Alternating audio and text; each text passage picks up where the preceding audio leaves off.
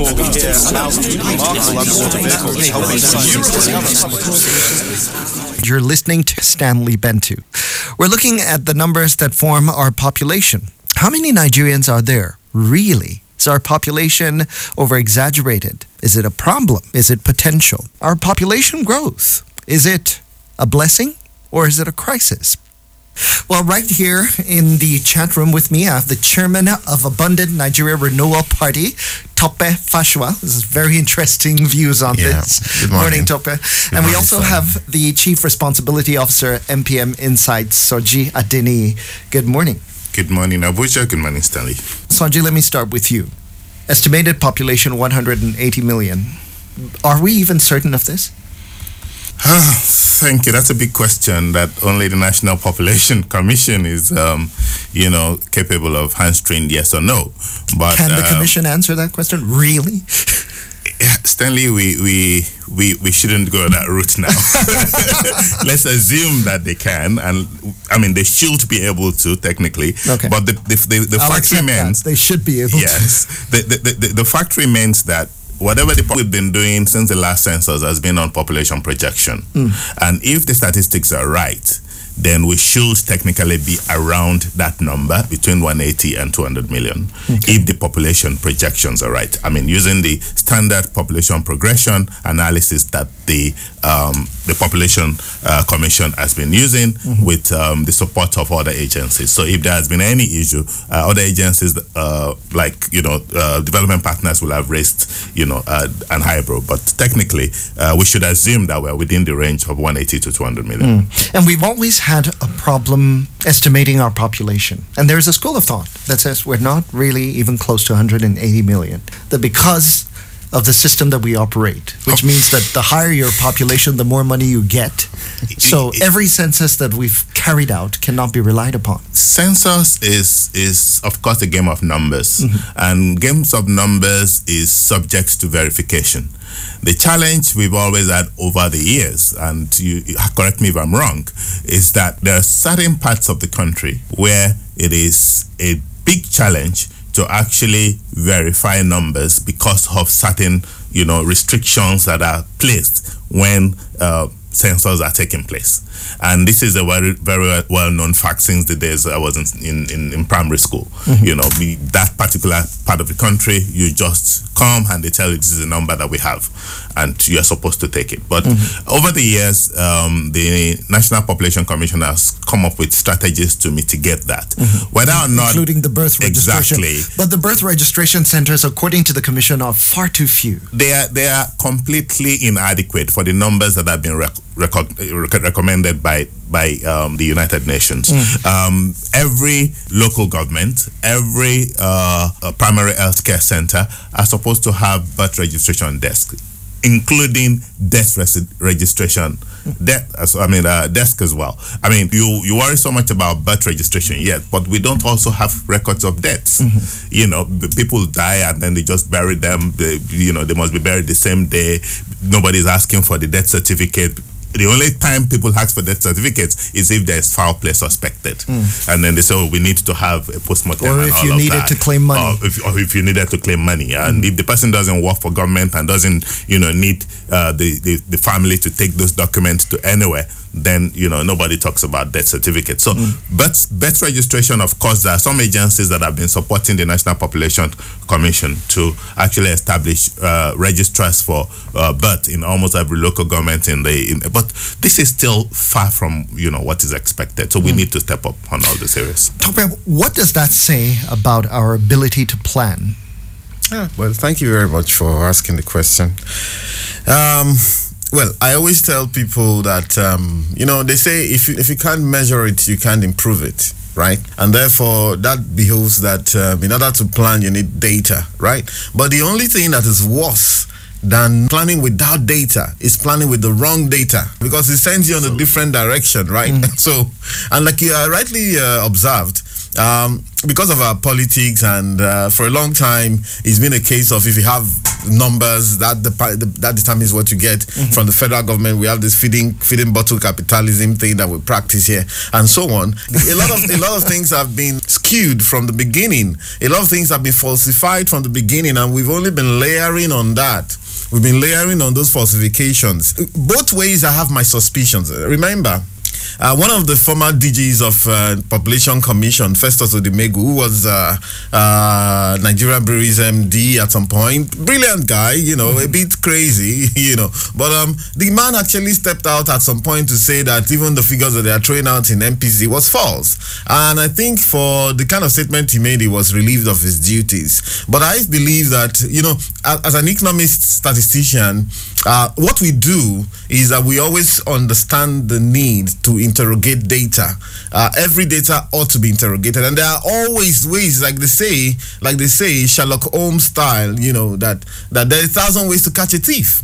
So, for example, if you look at some of our election figures down in let's say like in the southeast, between Rochas and Ihedioha and the couple of people who were also prominent in that election, they didn't get more than maybe 600,000 votes. All right, and about 2.5 million people registered in those states. The same thing happened in Anambra between Obiano and the other guys that contested with him. In Lagos State, Amade scored about 811,000. Agbaje scored about 600,000. Between them, the next party was AD, which scored about 50,000 thereabout. Now, so between all of those guys, they scored about they found about 1.6 million votes.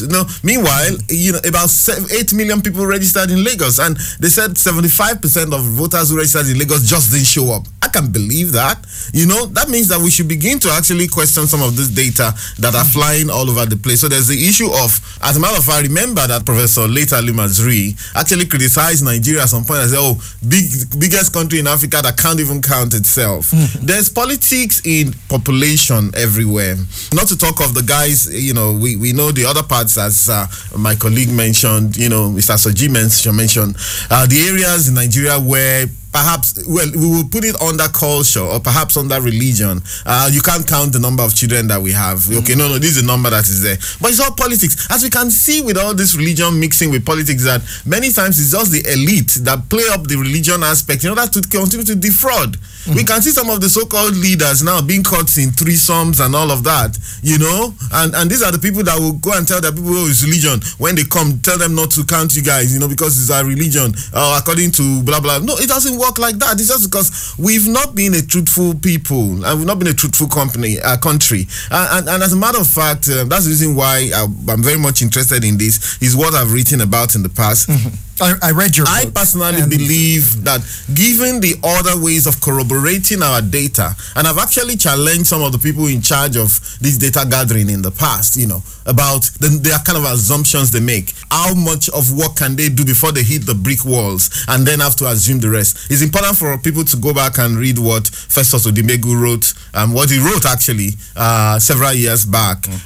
No matter how preposterous we may think he was, there were some truths in that. I think that north, south, east, west of Nigeria, we've been involved in population inflation, right? I think that, again, in terms of the global bodies and the development partners, somehow it plays into a certain cliche for them to assume that Nigeria is just one of those countries that's busy populating the world. There's this divide between those who populate the world and those who are thinking properly and having fewer children. Yeah. But let me tell you something, Stanley. I believe that Nigeria, the landmass is, but a fraction of the population. At least according to official figures. I think we haven't actually perhaps the day we'll be able to get the real population of this country, we would have to really depend on technology, some sort of satellite imagery that can tell people, without having to do all this thing. I mean, you go on ground and then you spend a lot of money. You know how much money the MPC uses to conduct these things that are that are non-figures, non-date. So again, if you look talking about 200 billion, I was going to make a statement that number one, Stanley, Nigeria's population will fall just like the rest of the population of the world. This is what you believe. That's what I believe, and that's what I've been testing. In many forums that I've been, able to.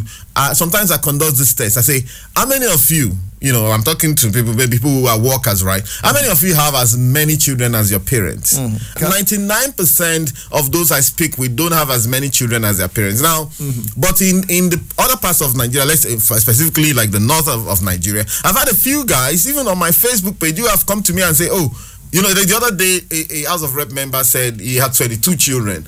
Brilliant guy, Dogua, brilliant guy, made a first class in BUK. Fantastic, I've heard him speak, but he gave this interview and said he had 22 children and still having more. And I made a comment on my Facebook page that, this can only happen when you have access to politics money and, federal money and all of that. A friend of mine came to me on Facebook, from Northern Nigeria, said, actually he has 19 children and he's not in politics, he's in civil service. So, however, the number of people, even in the north of Nigeria, who are having as many children and as many wives, they are reducing. That's the truth. They are reducing. Of course, there's still a core of people who believe in all of that. There's still people who are having children and throwing them on the street and say, go and beg and all of that kind of stuff. Governor Ganduje, then there's this other factor. Governor Ganduje of Kano State, about 2 months ago, actually made a statement that there were 3 million Almajiri children in Kano. And that most of them came from Niger, Chad, and northern Cameroon. All right. Now, that also throws up an issue about what's going on with all of those. You have borders in all of those areas. There's this free movement in and out, because there's the cultural affinity. By your estimation, where would you place the population of Nigeria? Okay, let me put it this way. Truth is, given the inconsistencies in terms of trying to corroborate our population, actually I can't sit down here and tell. However, I would say it's less than 180 million. An educated guess. Would you put it at 150? Because it's a wide range of figures that get thrown out there between 150 and 180. Okay, are the most common figures I've seen. Our educated guess, you see, when you say educated is a very big word, right? So, but the point is this: like our election figures are showing.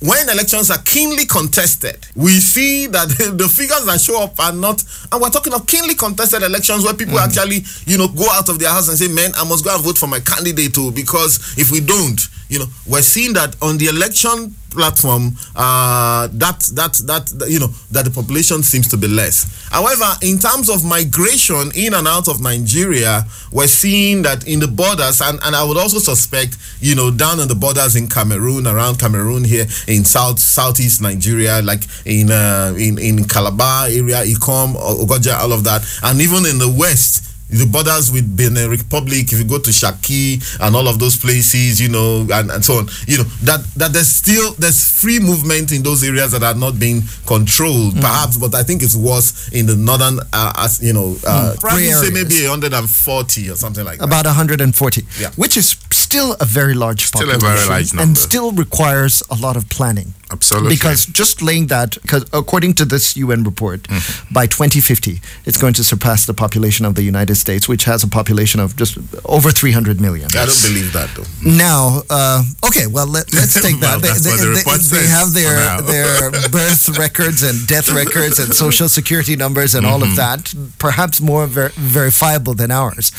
So if we're going to go beyond that, let's just look at resources available to the, and I'm not talking natural resources now. I'm talking true wealth. If you look at GDP per capita of Nigeria, maybe the equivalent of $1,000, as against $22,000 to someone from the United States. Yes. So there is a massive disparity here. How do we begin to bridge that gap?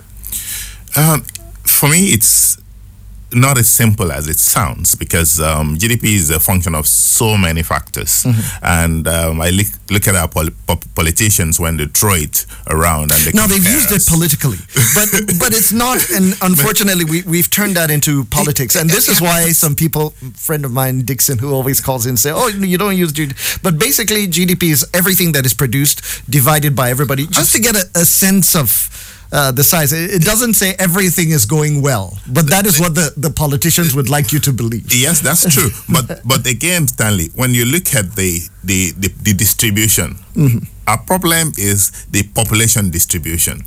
There are countries that are taking full advantage of their population because the population distribution is in the favor of the economy. the population distribution that we have in Nigeria is a major challenge because the chunk of the productive sector are not productive in any way. Which is so you're talking about our young people. Our young people. So the range that is supposed to be engaged are completely unengaged as we speak. And that's the number that Governor Ganduje is given, which 10 years from now, if we're not careful, they're going to be in the wrong hands. They're going to be doing things that are not going to contribute to the GDP. What we're having now is an overinflated economy that when people talk about recovery and all of this, our non-recovery, they're actually talking because money is no longer flowing the way it used to flow. Money is not coming from the. I mean, put a simple picture. What Tokwe just said. Somebody says, "I'm a civil servant and I have 19 children." How is a civil servant, even if you are a director general or a permanent secretary, how are you supposed to conveniently take care of 19 children? Because there is quantity of population, then there's also quality of population. That's what I mean by perhaps referring to productivity and education. Absolutely, because even to educate those children, I'm calculating in my mind what I'm paying for my children's school fees. And exactly, multiply it by 10, then multiply it by another 10 to get close to 20, which is like 20 times what 10 times what you're paying now. That's what it means, and that's what I pay. So the two are already eating me out of house and home. I can imagine. Look at what Tokwe said about traditional issues. If you go to the southeast, for instance, they have this problem with male children. Until you've got a male child, you are not considered a man. And then so the guys go for as many they can until they can reach, that milestone until they get a boy. So you could have 9 children and then the 10th is a boy, or you could continue till 12 and then all of them are still, the ones that you are not actually looking for. Look at the religious part. You have 4 children. You have 4 wives, and all the 4, are competing among themselves. Yeah, you can almost tell what every family is doing I'm telling you. When the youngest child is the only boy, like mine. So I knew what my parents were doing. Probably looking for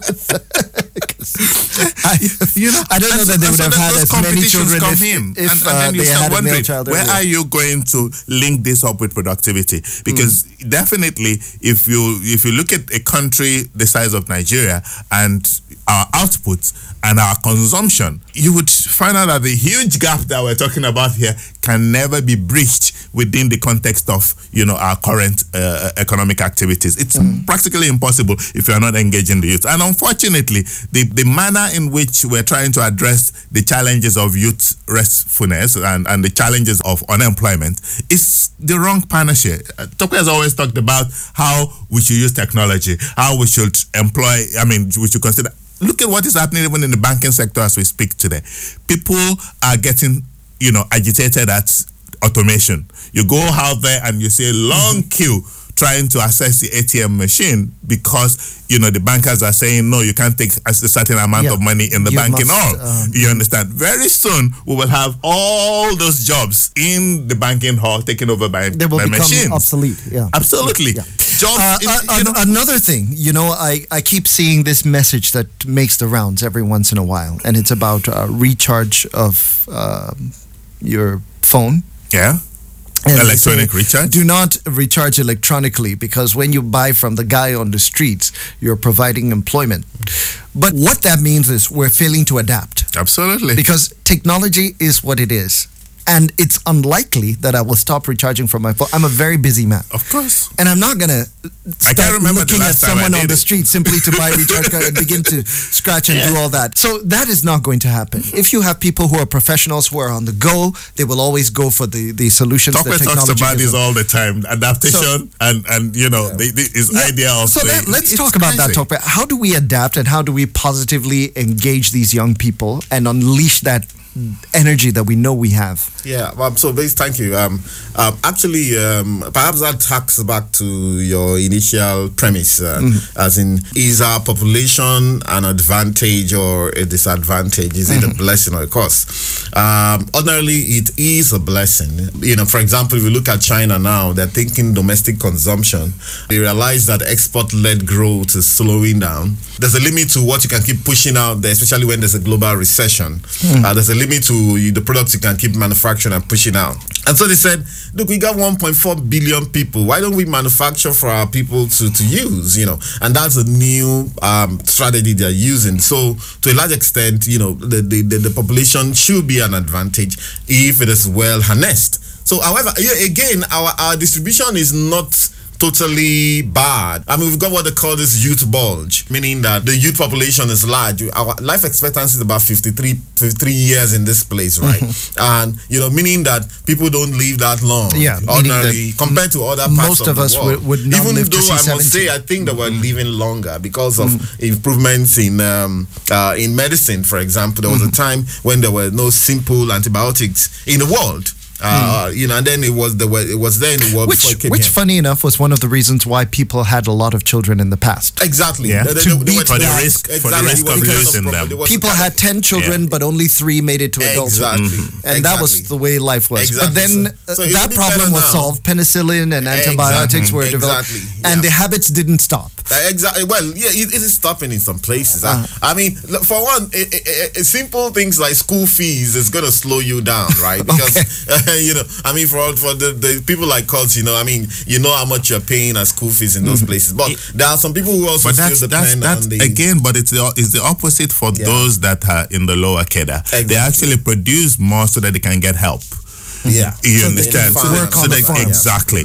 Because they're not thinking about educating those children. They actually have this belief that each child comes with his own grace and and comes to add to the family.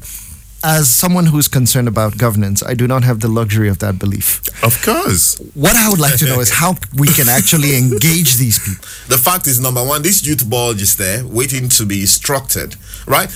We for quite a while, we've been going on about entrepreneurship and asking them to go and sort themselves out. And I think that's a long journey, and it's a bit fraudulent, you get me? So, to a certain extent, most of us at 18, we didn't know what we wanted to do with our lives. Even many of us, when we were leaving university, we didn't know which way to turn. Okay, we need to get a job and all of that. And then a lot of people, I mean, when I started banking in 92, I had a colleague who studies nuclear physics in Ife or Ibadan, made the first class. And he was there in the bank, in internal control.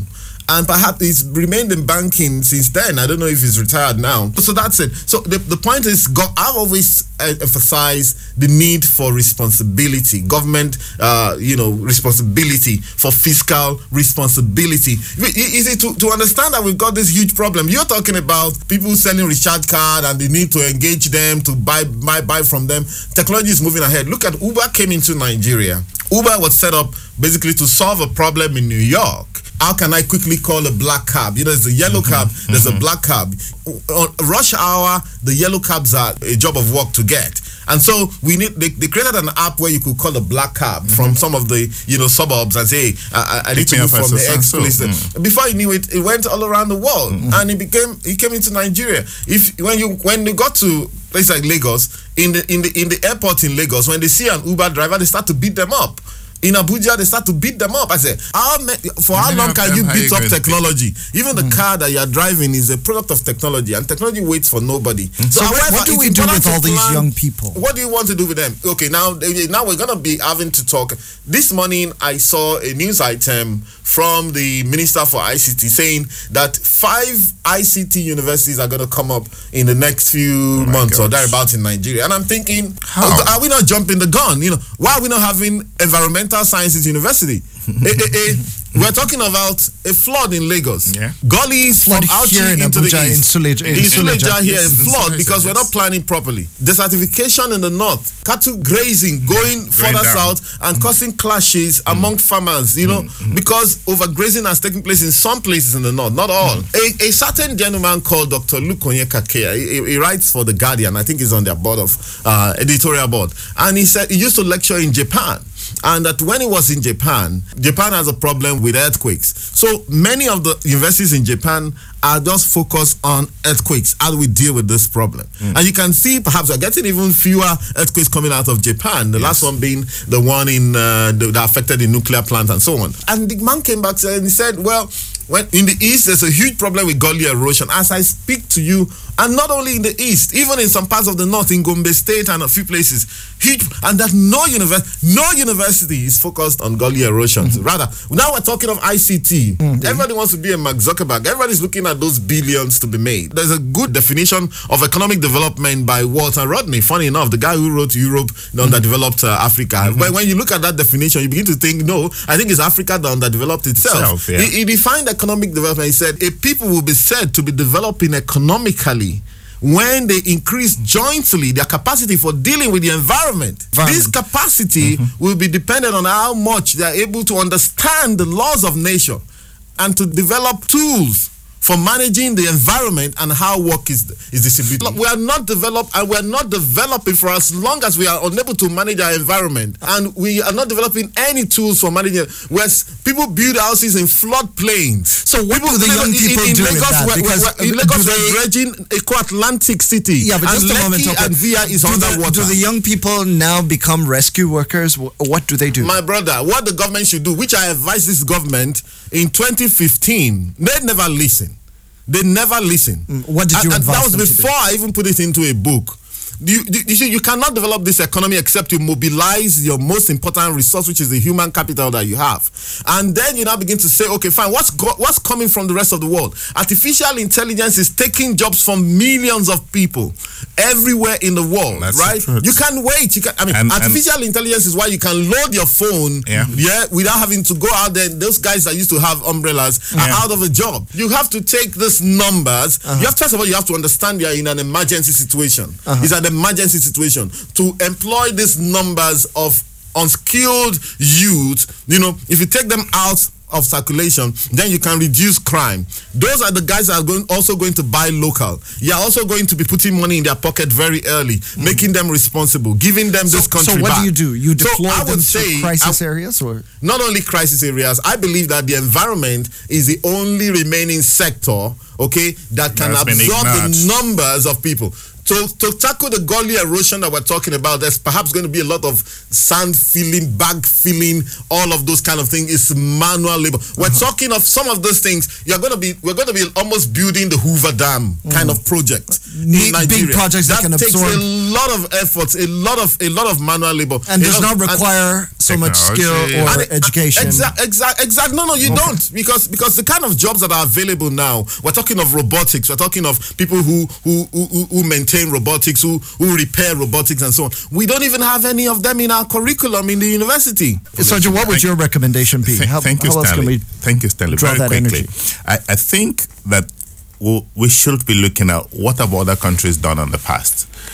When India was faced with this same challenge, what they did was to create what they call a huge high city hub in the country, providing services to other countries at a fraction of what it would cost in those countries, because they provided all the infrastructure and then they provided skills for their young ones.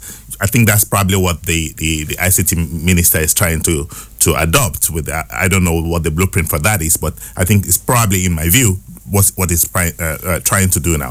If we do that, it's possible for a huge number to also be absorbed in that sector.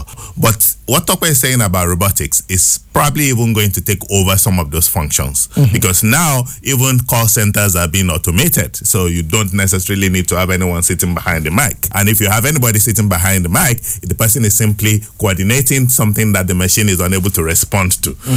So maybe 70% of the calls will have been answered by the machine, and only 30% will need human intelligence. And so if we do this, we might also be closely following up on the issue of the environment. Another one that I think we should be looking at is, how do we get the young ones also to be ready for independence? Because you remember the last time we talked about parenting, and I said if the parents are still kind of housing their babies, in quotes, at 30. They're still living in their parents' houses. They're still driving their parents' cars. They're never going to think for themselves. So we need to find a way of making sure that they have sufficient non-academic education at senior secondary school, such that at that time that they're leaving, they're already thinking about creating something for themselves. I'll give you an example of a nephew of mine. He came into Abuja, served, and then he was working in a nursery school teaching. And then he kept telling me, I want to work in the UN. I want to work in this. And I said, you need experience. You need a master's degree. Nobody's going to pay for this for you. You have to pay for yourself. Until you can get to that level, why don't you use some of your spare time? Do you know this guy set up a music club and started pulling students from nursery schools in Abuja and putting them together in what he calls Inspiring Leadership or something, iPad Club. Within December of last year, and now he's bought a car. Is able to move his equipment around to schools. Is expanded now into Suleja. So I told him, even if you had gotten a job that you were looking for, you may not have done this well for yourself. But coming back to the theory that both of you have offered now, it would require a huge amount of money to engage these young people. Talk about where is this money going to come from to pay them? We have the Empower going on right now, and some... Yeah, that Empower money, you know, I mean, what's it for? The Empower money, they said they wanted to employ university graduates, right? I say, every time you go chasing university graduates, you've missed the bus. When you go to a university and come out, what you are saying is you are universal and you're ready for leadership to a certain extent. Like this gentleman that Mr. Soji has mentioned, you know what I mean? He's able to create something from the scratch for himself. But the greater part of the young people don't have that. For those who don't have that kind of opportunity or that prowess, you know, to create stuff like that, they need assistance, you know. And in which case, a university graduate should ordinarily be coordinating stuff. So if you, where the problem is secondary school graduate. Now, mind you, in the UK, in Europe, in the US, the standard of what you need to be productive and to add to the GDP is secondary school certificate. That's true. Right? You may get up till tomorrow. You know, not everybody. That's why I'm not very impressed, you know, when they say, oh, this person, one Nigerian is the best student in one university in the US. I'm not impressed. No, I'm not. Because they themselves are just looking at you as you guys are carrying all these certificates up and down. Your country is still where it is. You're not actually impacting on your society. So what's the point? The money is there. The money is there. I can tell you where the money is. Yeah, where's the money? All right. Yeah, exactly. The money is in reorganizing society. In the only economic summit that APC as a party organized in the Hilton, they were asking, everybody was complaining about there's no money. How do we fund it? And then one white woman stood up. She was sitting about two or three seats in front of me, and she said, "You guys are complaining about, you know, not being able to fund your project. That, you know, I've been to a few countries around the world, but Nigeria is the only place I've been to where nobody gets fined for overspeeding. How then are you going to be able to fund your budget?" And that was it. I stood up, I left. She said what I want to say. You know, if you don't organize a society, if you're living in a society of impunity, cut down on all these expenses. Listen, 2-3 days ago, I passed Obajana Kaba Road. I've never seen such a road in my life, you know. And so this morning we were having this argument. I said, that's where Dino is from. Someone say, is Dino going to use this money? I said, well, perhaps he should. You know, sell half of your Ferraris and it's going to take care of maybe 10 kilometers of that road. And then the governor should also sell a few of his convoy and they'll do the rest of the road. You know what? The point is capital misallocation. That's the issue. I would like us to talk about that, but unfortunately we've run out of time, and I do have to apologize, but we will revisit this conversation. I don't know if both of you gentlemen are available. There he goes. There I go. For that. Okay, let me extract commitments. I don't know. We'll see how it goes. It's a major problem in Nigeria. We need to talk. We have millions and millions of young people out there, and we have to engage them positively somehow. And we can't, like Tope says, we can't keep celebrating the one out there. From the MMM of this world. And I truly am very sorry. It's a beautiful poem that was written. I am a Nigerian, and I think we need it here. But I am taking a pot shot at that poem because, I am a Grammy Award winner. There are tons of Americans that win Grammy Awards every year. So, I mean, really. So, but then that aside, I'll just take social media comments. Chima Oguibe says, I believe Nigeria is not up to 170 million. And that figure is due to national cake sharing. I wondered how Katsina will be as populous as Lagos. I suppose he's referring to Kano. And has, truth is Nigeria, in my view, has roughly about 100 million or less. Then a WhatsApp message from Papa, who's calling from Wuse, who says we can only get our population when we stop using it to share our resources. And also, how many local government areas? I bet we are less than 100 million people. Now, our generation give birth to less children because our standard of living has dropped. Our parents trained our children only in government schools, which was cheap or free in some cases, but now it's not so easy. All right, well, we'll bring you the concluding part of this and hopefully get more calls in as soon as I'm able to finalize with Topper and Soji. But I just want to say a quick thank you to both of you for taking the time to come here. Thank you, Stanley. And thanks to Maya Kene, to Cleopatra Towell, my producers. Thanks to everyone who listened to and called this show. Very much appreciated. Have a lovely day wherever you are. Yeah!